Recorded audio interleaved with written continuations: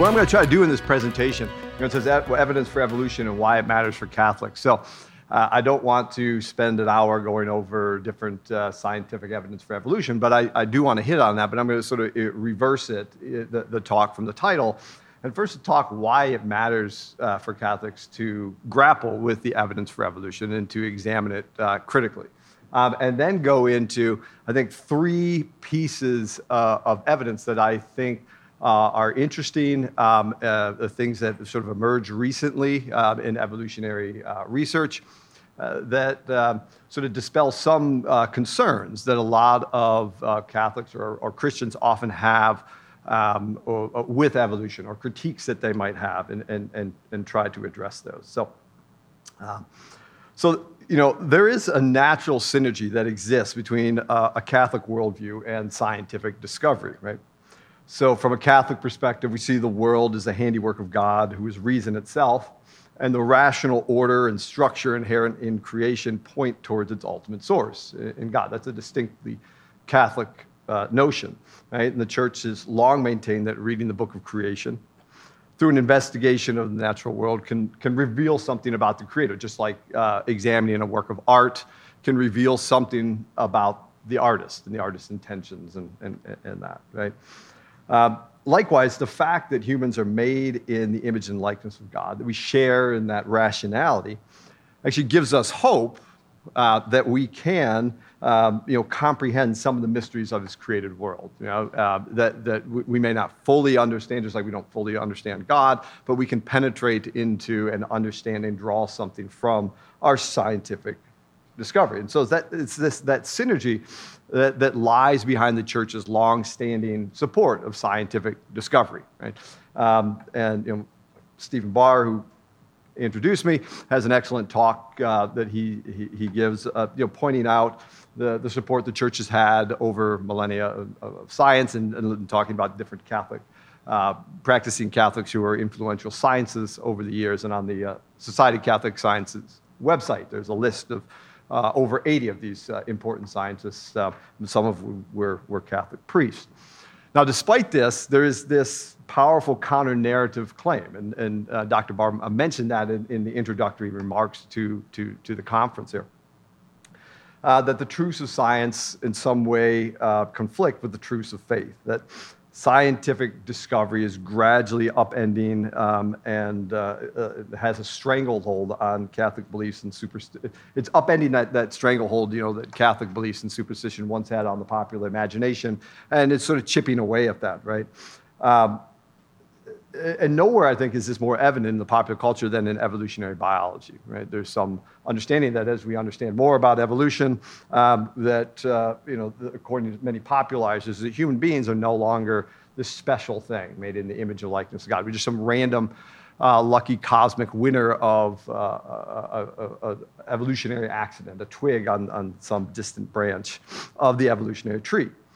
Now, this view holds such force in the popular culture, right, that in his inaugural pontifical homily, Pope Benedict actually mentions evolution. He says, "We are not some causal and meaningless product of evolution. Each of us is the result of a thought of God. Each of us is willed, each of us is loved, each of us is necessary." Now, there's a danger, I think, of taking this quote out of context rather than putting it in the context of all that Benedict has said. Because if you look at the statement, it almost sort of seems that there's this either-or thing here, right? We're a causal, meaningless product, or we're the result of the mind of God. But to read it in such a way is really to do violence to how Benedict sees evolution and creation, right? Rather, what Benedict was concerned about here in this statement, he's concerned about the implications of the atheistic philosophies that are inspired by evolutionary theory. Philosophies that attempt to reduce the human person to nothing more than this causal, meaningless product of evolution, right? And this is something that Benedict shares, a concern he shares with Pontiffs before and Pontiffs after him. You see this in the writings of John Paul II and so forth. When it comes to the science of evolution, though, Benedict explicitly does not view this as inherently incompatible with the Catholic faith. Right? And this is a one of my favorite quotes from Benedict. It comes from a series of homilies he did before he was Pope in the 1980s. And this is a small book entitled In the Beginning, the Meaning of Genesis. And he says, we cannot say creation or evolution inasmuch as these things correspond to two different realities. He refers to the Genesis creation account does not, in fact, explain how human persons come to be, but rather what they are. Right?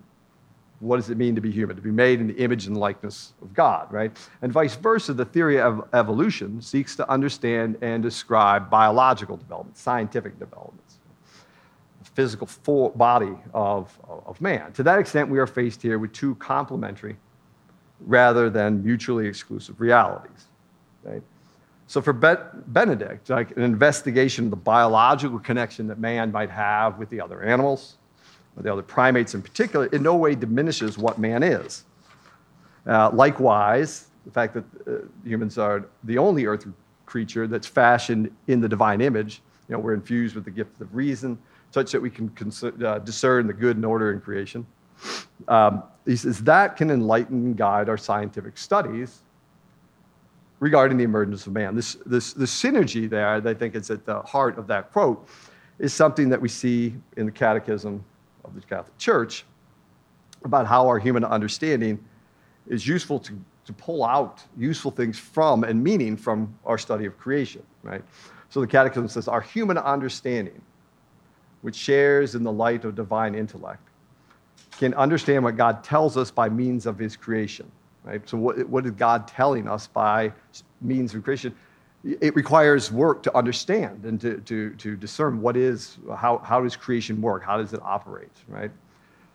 Though not without great effort, right? It's not an easy thing. You see millennia of scientists trying to understand what is going on in creation. How do organisms behave? What causes that behavior? What allows particles to do what they do? Forces of planets from the smallest scale to the largest scale. And then also he says, only in a spirit of humility and respect before the Creator and the work, the Catechism says. And this is a key thing, I think, with evolutionary discussions when you're talking about evolution and understanding the Catholic meaning of creation, is that spirit of humility, that how, as we usually end up with conflict when people hold to beliefs or believe that what they have is they're not open to new evidence, not interested in discussing things, and are settled sort of in their ways. So that humility that is, I think, at the root of being a good scholar is something that the Catechism talks about. Right? So the fact that the loving God has made a world that's intelligible bodes well for scientific inquiry, right? It's a promise, in a sense, that scientific inquiry, if pursued diligently and in a spirit of humility and respect for the Creator and his work, will reveal truths about the world that complement what has been revealed to us through Scripture regarding God, creation, and mankind, that they're not going to conflict, right? So for our purposes in this talk, it means an honest, competent investigation of the science of evolution done through the proper use of human reason, again, will lead us towards God rather than drag us down towards atheism. And that's a sort of perspective as a Catholic investigator in this science of evolution that sort of frames everything that you should look at, right? And we should not be afraid to take on this task. So the more we understand evolution, it should not mean by the further we get from God, right? But unfortunately, there's a lot of people under that impression that the more you look into evolution, the further one gets away from God. The more we connect ourselves to these, we talked about sort of human evolution, these pre-human hominids, the less divine we become, right? And or the less we are connected to a Catholic understanding of God. Right? But our study of nature, though, I think reveals behind it, and Dr. Hayes was talking about there's a reason behind it, right? And Albert Einstein, although not a theist, right, he was correct when he remarked that the study of nature revealed such a superior reason that everything significant which has arisen out of human thought and arrangement is, in comparison with it, the merest empty reflection. There's a level of humility there, like recognizing that there's something greater than you out there that you're trying to comprehend as you look at evolutionary thought or look at the Creator. So,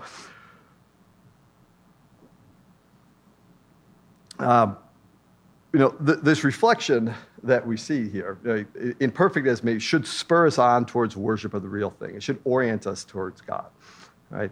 So, yet what should one do when the truths of science seem to conflict with the truths of faith, right? This is where humility, careful study and analysis, hard work, as well as sober philosophical reflection come to bear fruit, hopefully, right? Now, before delving into sort of the science of evolution, things I want to talk about related to that, it's useful to look at a couple of the protagonists in the Galileo affair, right? And the reason I want to do this is because they represent sort of attitudes that can hinder one's sort of investigation of science, and others that sort of reflect ways that we should approach this, right? So there's many examples of this in the Galileo affair of different perspectives that sort of lead to sort of more conflict than is necessary. But one of the most illustrative, though, and the one I'll start with, is to look at Pope Urban VIII's position on the heliocentric system, right? So Pope Urban thought that while Galileo's heliocentric model could be mathematically explain the movement of the heavens, he did not think it necessarily described what actually occurred, right? He said because God could have made the world appear as Galileo had described it, while in fact the earth sat immobile at the center. And so he sort of famously said, man cannot presume to know how the world really is, since God could have brought about the same effects in ways unimagined by humans. It's not proper to restrict God's omnipotence. Right? So with such a position, you can maintain the literal meaning of certain scriptural passages, right, that implied a stationary earth, and simultaneously give credence to the ability of Galileo's heliocentric system to accurately predict the movement of the heavens, right? But such a position really sounds a death knell for science. It's like, why continue to pursue scientific discovery if what we are investigating, what we're coming to, is simply deceiving us, right? It's not what really is out there. That God made it look one way, the earth is moving, even though the reality might be quite the opposite, right? This runs counter to the understanding that God has endowed humans with a reason capable of discerning the order in his creation. If what we discern doesn't necessarily correspond to that, then God could have done it any other way and made it appear to us that it worked this way. So how does this relate to evolutionary studies, right? So when looking at like the genetic connection between humans and other primates, right, there's certain things that we find, right? And I'm going to talk about one of those right now and then look at how that might relate to this, right? So what you find if you look at humans and other primates, you find these things called process pseudogenes. Right? And what they are is it's a gene that has been transcribed to make a protein. But during that process, in some cases, the RNA from that gene, after it's been processed, gets inserted back into the genome somewhere else. Right? So it's a pseudogene. It's no longer has the ability to be transcribed or used. And this happens on occasion. If you look at the pseudogenes, the locations of them in different primates, you find that they're in a very specific pattern, right?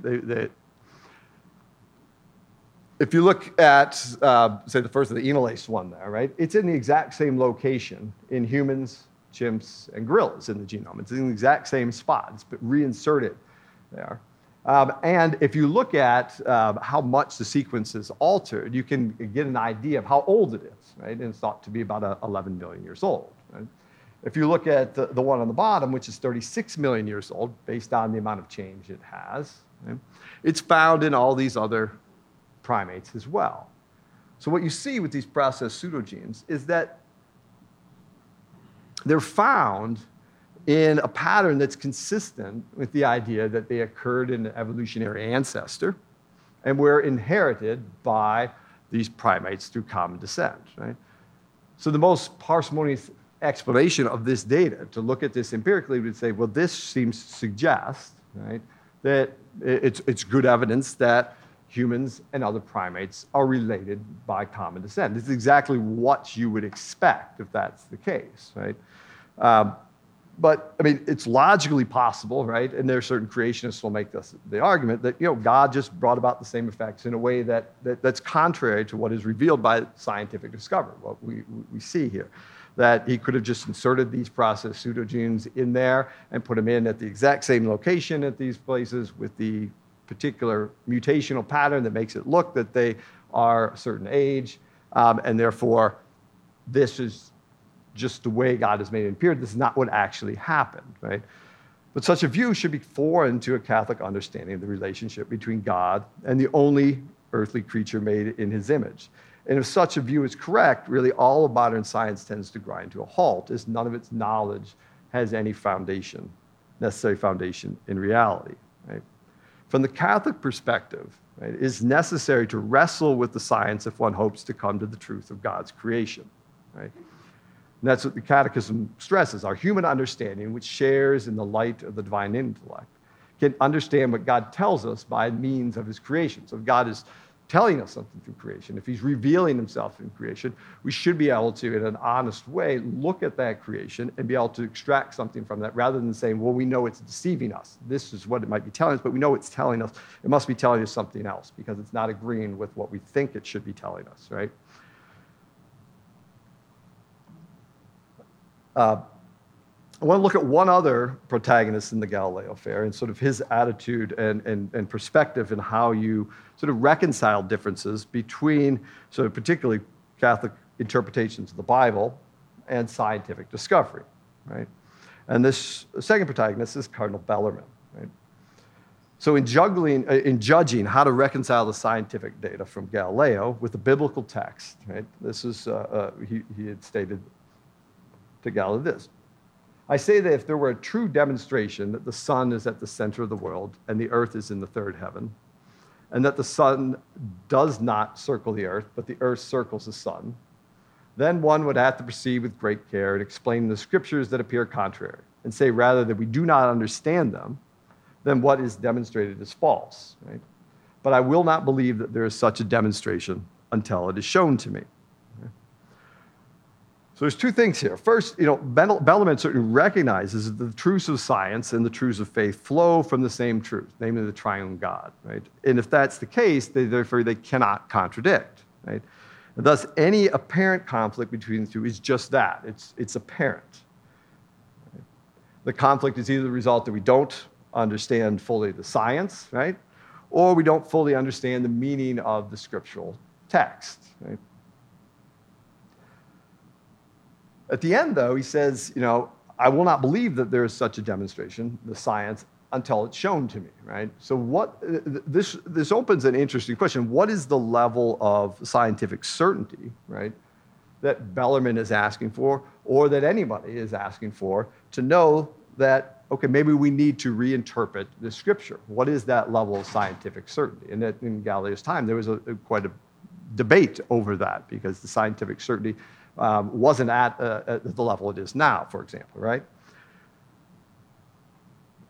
What is the level that you need to proceed with great care then and say, okay, we need now to proceed with great care to figure out and explain scriptures that appear contrary, right? You could ask the question, was Bellarmine asking too much of Galileo before he would proceed with great caution and care? The idea, though, is that with scientific theories, you're never going to have absolute certainty, right? So scientific theories are not established with certainty, right? But serve as reasonable explanations of the natural world, right? And they're well supported by the evidence. So what is the level of evidence that you would need to say, well, okay, well, at this point, we have to reinterpret what the scripture, we must somehow be not interpreting the scripture correctly, right? If certainty, though, is what one desires, scientific theories will always leave one lacking. And this is particularly true of evolutionary theories given that evolution is largely a historical science, right? It also has, there are experiments you can do, and I'll talk about those, but it has a large context of it, a portion of it is a historical science, right? So because of this, making the case for any particular theory of evolution or evolutionary change is more analogous to, say, to like a lawyer attempting to assemble circumstantial evidence to convict a murder suspect, right? So assuming there's no surveillance camera there filming and showing exactly what happened, right, at the crime scene, the lawyer's left to assemble the evidence that you find at the crime scene, the suspect's house, the victim's house, and to try to assemble that into a coherent case that can establish the likelihood that the suspect did, in fact, commit the crime.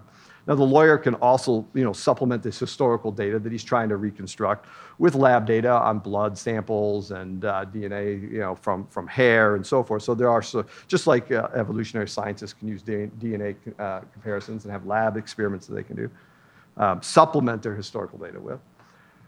But even if the lawyer is able to assemble a range of converging evidence, absolute certainty is ruled out, right? The suspect could have been framed, or new evidence could emerge at a later date that could change the outcome of the trial. And this is why lawyers try to make a case beyond a reasonable doubt, right? And I would say evolutionary scientists face a similar, but albeit more formidable task when it comes to establishing theories of evolutionary change, right? So, a crime scene may be a few weeks, years old, right? The paleontologists are left to scour the fossil record of a crime scene that has sustained billions of years of damage, right?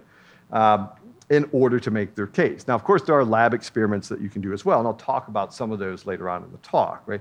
Developmental biologists can perform lab experiments where they manipulate developmental patterns to sort of posit how one species could have emerged from another group of evolutionary genetics. Geneticists can compare DNA sequences of the living and recently extinct forms of life. We can still get DNA. But most of the living organisms, you're not going to be able to do that. So you're looking at a very small window. But with that, one can then attempt to construct a coherent narrative, right? But even despite all that effort, right, there are many aspects of evolutionary history that will likely remain forever masked behind the veil of history, right? This is just the reality of a science that relies upon interpretations of age-old rocks and DNA comparisons that only involve a small minority of the organisms that have ever been on the planet, as Dr. Hayes was pointing out in his talk, right? Now, to be clear, this is not, I'm not saying this to dismiss, and to be clear, evolutionary science in general or any specific evolutionary scientific hypothesis, right? No, rather, it's a cautionary tale of what science and evolutionary science can do for you and what it can't do, right? So if one were to criticize and dismiss an evolutionary picture of natural history because it's incomplete or tentative, right, I would say to be consistent, one has to throw out and dismiss almost all scientific theories, right? If one thinks evolution should be able to demonstrate the sweep of evolutionary history in a manner by which you can demonstrate 2 + 2 is 4, one is asking something that's actually beyond the scope of a scientific theory. Science is not mathematical certainty. The question is rather, given the evidence we now have at our disposal, right, what scenario or what evolutionary theory best makes sense of it, right? And that's the question that a Catholic must be asking, right? Rather than what scenario is more akin to one's philosophical preferences or one's preferences for some biblical interpretation, but what is the most rational, reasonable case given what we see from the science of evolution, right? Now, with this in mind, and I'm going to switch, and I want to look at sort of 3 areas of evidence for evolution, right? And the reason I picked these 3 is because there's so many things you could talk about. I wanted to focus on things that relate to commonly held objections or commonly held misconceptions about what evolutionary theory can do and what it says, right? So the first issue has to do with a common claim that evolutionary processes of change, you often hear this, involve the loss of information or never the gain of new information, right? And if this is true, then evolution has a huge problem, right? So you look at a bacteria, it might have 4,000 genes. Modern humans have over 20,000. So there clearly has to be some increase in information, genetic information that's useful over time. How does that occur, right?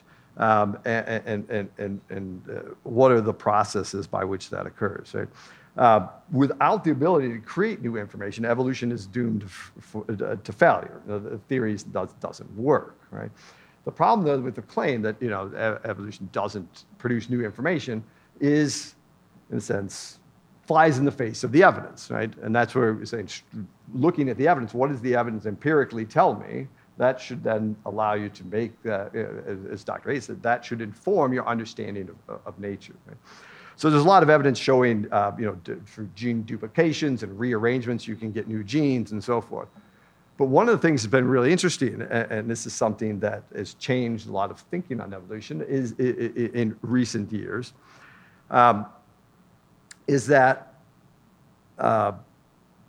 there is now evidence that you can get new proteins de novo, right? So this is getting a new gene rather than modifying the existing ones. You can take one gene, you make some mechanism where you get a duplication and then it modifies, and you've got now two copies of that gene, one that does something slightly different, right? It was thought that most of genes would emerge this way, right? Well, there is now evidence that you can get de novo emergence of genes, right? So what does that mean? So if you look up here at this picture, what you see, my poor diagram here, that brown line there is meant to be a chromosome, right? And on that chromosome, there's 3 genes, right? And the genes are in blue, and that little arrow there in front of them is what's called the promoter region, and that's where you can turn the gene on, right?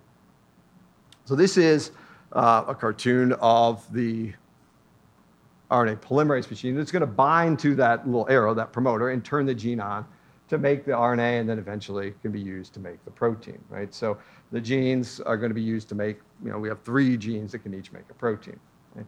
Now, in between the genes, you have this intergenic space there in brown where there is not a gene currently, right? And this space is used for a variety of different things. It's used for regulating, turning on and off genes, for structural reasons, to help protect genes, for helping to coil the genome in different ways. So there's a variety of different functions it has, but it's not where this polymerase is going to bind and turn on the gene. Right? Normally, the polymerase is just going to bind there at that start site. Right? Now, what would happen, though, if the polymerase just binds here? Right? You would think, and it does this, because these things are, there's just a stochastic nature of these things. They don't just, you get some sort of random binding of this polymerase. They will bind there, and it's going to read the DNA there, and you would say it's not a gene, right? So what are the odds? Most likely it's going to read it. It's not going to be useful. It's going to not be used to make a protein, right? Well, it turns out that on many occasions, it seems that just randomly binding in this intergenic space, you get new genes, de novo, that come out from non-coding regions. So rather than taking an existing gene and modifying it, you get a new gene appearing de novo, right? So what happens is, if you look at this figure, you can see there in blue, that's where the genes are. So those are the functioning genes, right? That's genes that are currently, in the organism being used for something, right? The green areas are where the polymerase binds, right? So you can see, we found out there's this background level of polymerase binding. It doesn't just bind at the genes, it's something that binds at these other sites, right? And when it does, it will make RNA, but usually it doesn't necessarily have a function, right? But you have this background binding. It's almost like you're exploring different places to bind, right? Now, you also have in there, you can see these yellow lines, which are called open reading frames, right? And what that means is it has the sequence that if that region was transcribed into an RNA, it can then be actually made into a protein, right? And so what you can have is 2 things. You can see that area on the left where that arrow is right now. That's the place where the polymerase will bind, okay? And it's going to make an RNA, but it's not going to have an open reading frame. But if there's a mutation that generates an open reading frame there, you can have now the polymerase bind, makes the RNA, and you actually make a protein, right? from a piece of DNA that previously wasn't a coding. De novo, you get a gene that merges out of this dead space. Right? Likewise, on the other side, you have these open reading frames in the other circle that are not transcribed, right? So they're not being used, but they're not a normal gene.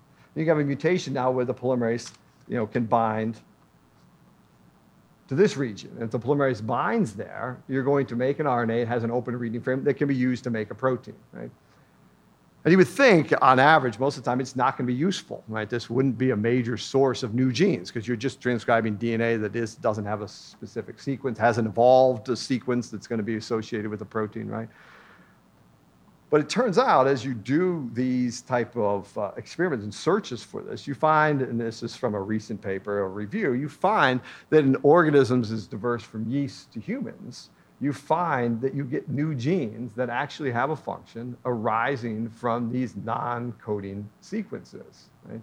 So it's also you have a mechanism in place. Now, it's not that this is coming ex nihilo out of nothing, right? There has to be a mechanism, a cell in place that does transcription and translation and so forth. So you have to have the machinery there for this. But there's a mechanism by which you can sample and produce new genes from scratch in a very quick manner and in a variety of different organisms. And this is sort of in its infancy. Because 20 years ago when I was in grad school, nobody ever thought this was possible. Nobody even looked for these things, right? So this is something that's sort of emerging, a new way in which natural processes can produce new information over time, right? Now, the second issue, the second piece of evidence that I want to talk about has to do with people's understanding of evolutionary theory and what they're actually rejecting. So I think many people have an outdated understanding of evolutionary theory, an understanding of, say, Darwinian theory that has evolved quite a bit since Darwin, right? So, for example, and there's many examples of this, but I'll just use one. So, for example, Darwin believed in gradualism, right? That evolution proceeds by small, nearly imperceptible steps such that there should be, innumerable transition forms, right? So this is a quote from The Origin, a famous quote by Darwin I was reading. It said, "It may be said that natural selection is daily and hourly scrutinizing throughout the world every variation, even the slightest, rejecting that which is bad, preserving and adding up all that is good, silently and insensibly working. We see nothing of these slow changes in progress until the hand of time has marked the long lapse of ages." Right? So if that's your view, that evolution proceeds by very, very small steps, you can barely perceive them, right? The idea was that you should see, every sort of intermediary form in the fossil record. It should be, everything should be obviously connected, should be littered with that, right?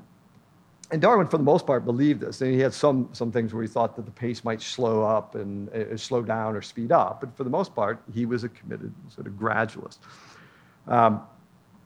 But while he was, I say our current understanding of evolution has evolved quite significantly over the last 150 years, right? Very few scientists would hold such a similar gradualistic view that you can't have more significant transitions from A to B, rather than going from A to A1, A2, A3, A4, A5, A6, A7, up to 100 to get to B. That you can have some jumps, in a sense, right?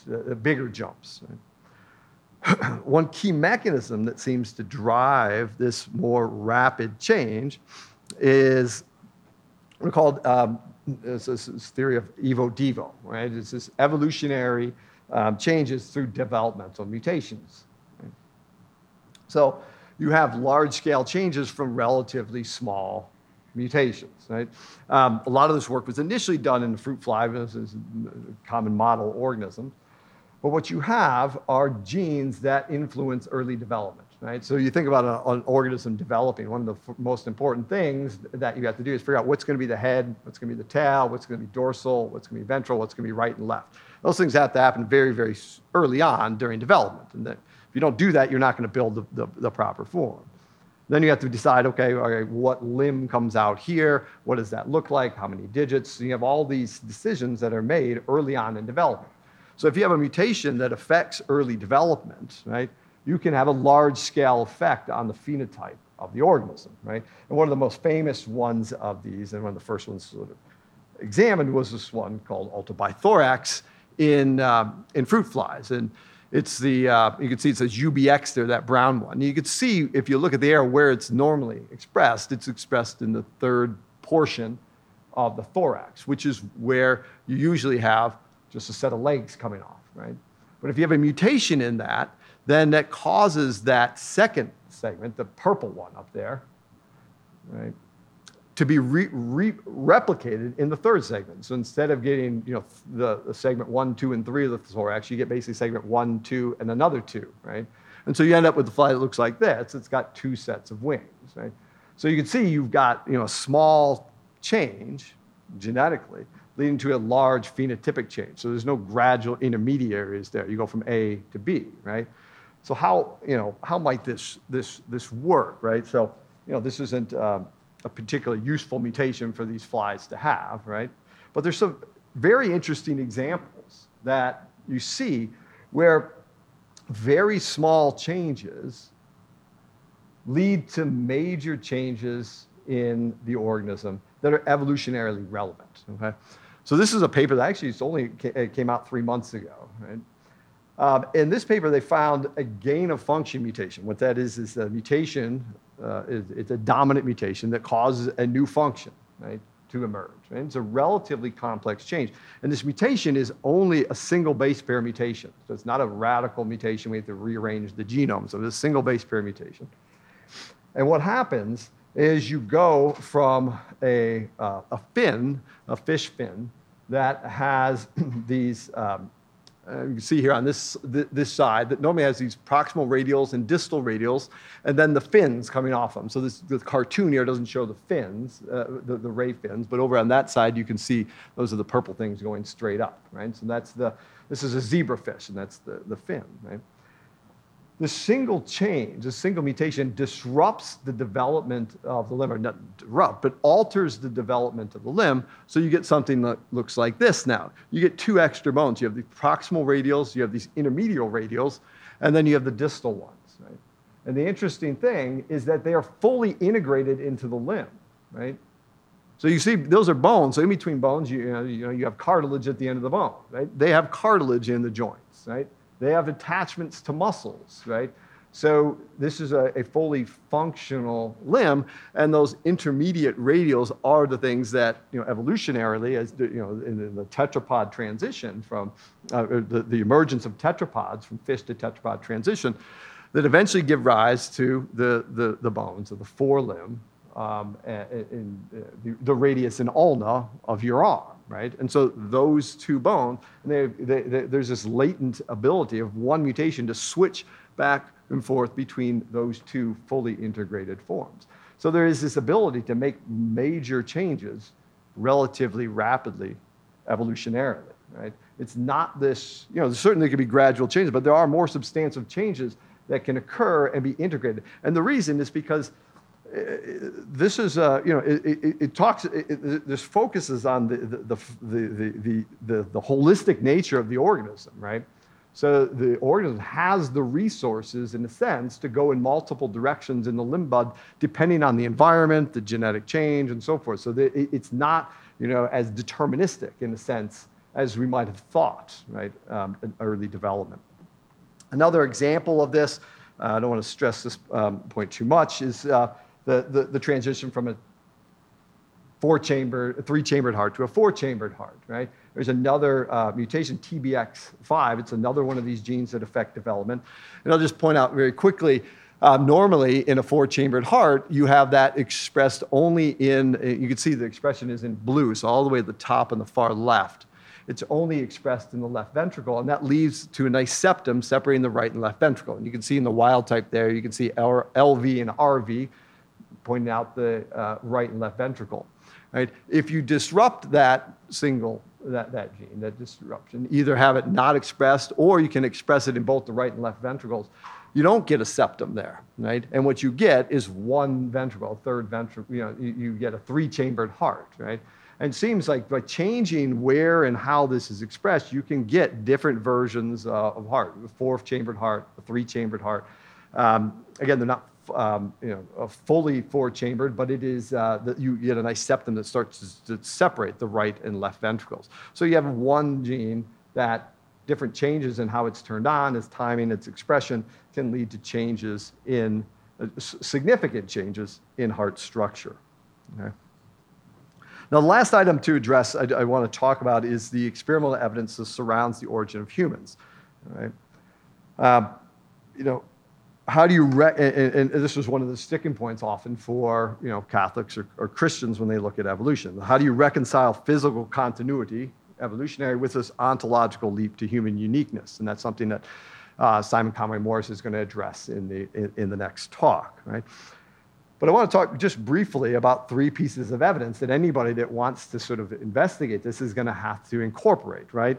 The first is just the fossil record, right? And so, just as a brief overview, I don't want to get into this too much. What does the fossil record suggest, right?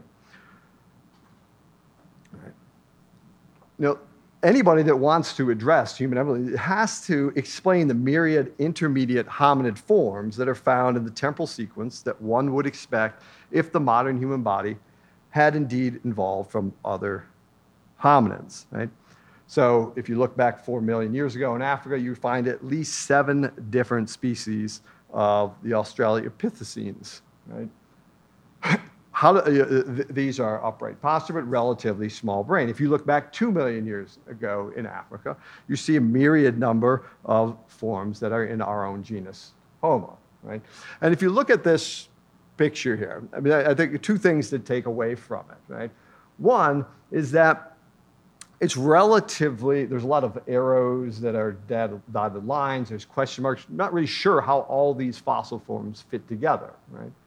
But the fact that you actually see them in a particular temporal sequence that would be consistent with what you would expect if humans evolved from other hominids is something that we have to take seriously if we want to integrate what science or creation is telling us, right? These are only,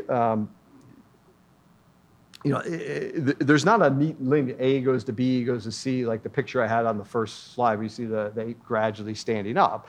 What you see is more of a rapid, a bushy tree, right? You have all these different hominids with different forms, like a radiation of forms, and over time, out of that emerges a hominid that looks like us. And more recently, you see multiple hominids that are very similar to us, Neanderthals, modern humans, Denisovans, that have large brains, upright posture, and small jaws. Right?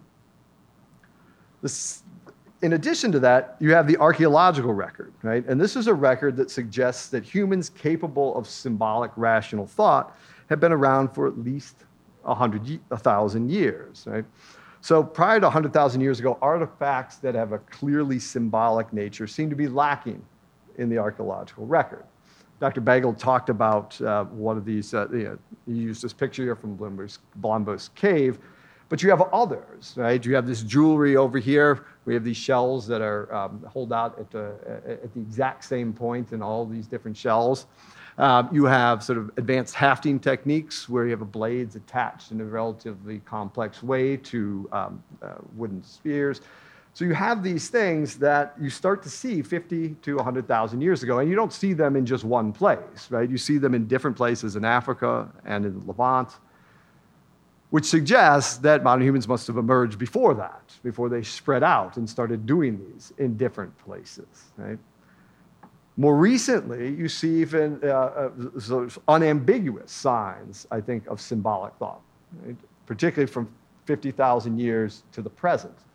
So you see, in this case, you see, cave paintings, these three-dimensional, thought to be like maybe fertility gods or something like this.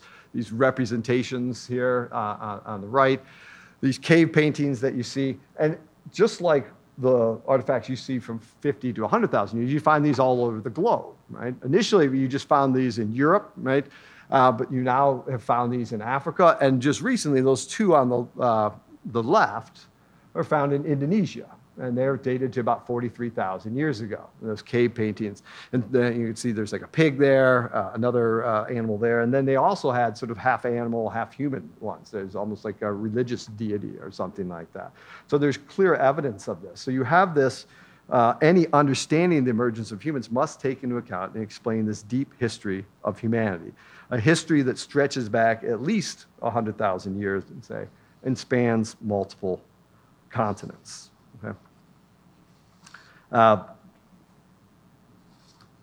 The final thing I want to mention, and we've already talked about this has come up a couple times in the talk, is modern genetics and the idea that when modern humans left Africa, they clearly encountered other hominid species. When modern humans left Africa, over the past 100,000 years, there's probably been multiple ways, but they certainly had spread out roughly around 60 to 70,000 years ago. And they headed into the Levant. They encountered other hominid species, particularly Neanderthals. Right? And so that's sort of the boundary of the known boundary of the Neanderthal world there that modern humans would have encountered. And it's not clear how much culture was transmitted between humans and Neanderthals, but DNA sequence data from both groups has revealed that genetic information was transferred. So, in fact, roughly 1% to 3% of the DNA from non-African modern humans is thought to be of Neanderthal origin. Right? So with these matings, most of the genes probably didn't maintained in the human gene pool, but some of them, probably ones that gave these early migrants some selective advantage, because Neanderthals had been here for about at least 200,000 years before humans got there. So they must have had some sort of advantage, selective advantage, and those genes may have given the humans that left Africa an advantage of this new environment. Right? This leads to intriguing questions, such as whether Neanderthals are rational beings and therefore should be actually part of our human family and thought of as sort of theologically human, or Neanderthals a distant relative that lacked that rational spark, but they're similar enough biologically to lead to successful matings. Now, while these questions are maybe difficult to resolve or impossible to resolve, we cannot ignore the evolutionary evidence that strongly suggests overall that the human form has emerged through a complex biological process that involves the transitions through different types of hominids in Africa. Right? The fossil intermediate forms, the genetic exchange with Neanderthals, the long history of symbolic artwork, jewelry, and complex tools, as well as the sharing of those genetic defects in specific genome locations I talked about earlier, can't easily be swept away without failing to understand what God tells us by means of his creation, as the Catechism says. Right? But it's equally true, though, and I want to caution, that evolutionary account of the emergence of man's body cannot be used to easily sweep away the Catholic understanding of the human person. To paraphrase Benedict, can't get rid of what we are, right? The evolutionary origin of the human body does not necessitate doing away with the belief that humans are created in the image and likeness of God, that they're a unity of body and spirit, or the reality of original sin, that we have fallen and turned from God. And I stress, there's nothing in the science of human evolution that I've talked about here that demands such a rejection. None of those things force your hand.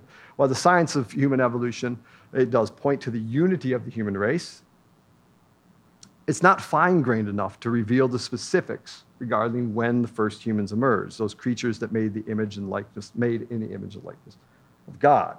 While the archaeological record, as we talked about, can give us some guidance, we're pretty sure that probably they must have emerged 100,000 years ago at least, right? It's not going to give us certainty. And in fact, the exact details likely remain beyond the reach of history, right? This situation is summed up very, very nicely, and I end with this by Father Andrew Pinsent in an article that he wrote about original sin and human evolution. He says, humans, when they awoke to the capacity for abstract thought and moral decisions, however this happened, received also the gift of grace and various other divine gifts to know and love God as stewards of creation. Yet they freely chose to reject the love of God and so lost these gifts, their nature being stripped bare of grace. Their descendants who inherit human nature without these gifts suffer the effects mostly evident in a bent towards what is broadly acknowledged as evil. Whether one whether or not one chooses to accept this account on moral, philosophical, or theological grounds, what can at least be said is that we are not compelled to reject it on scientific grounds, right?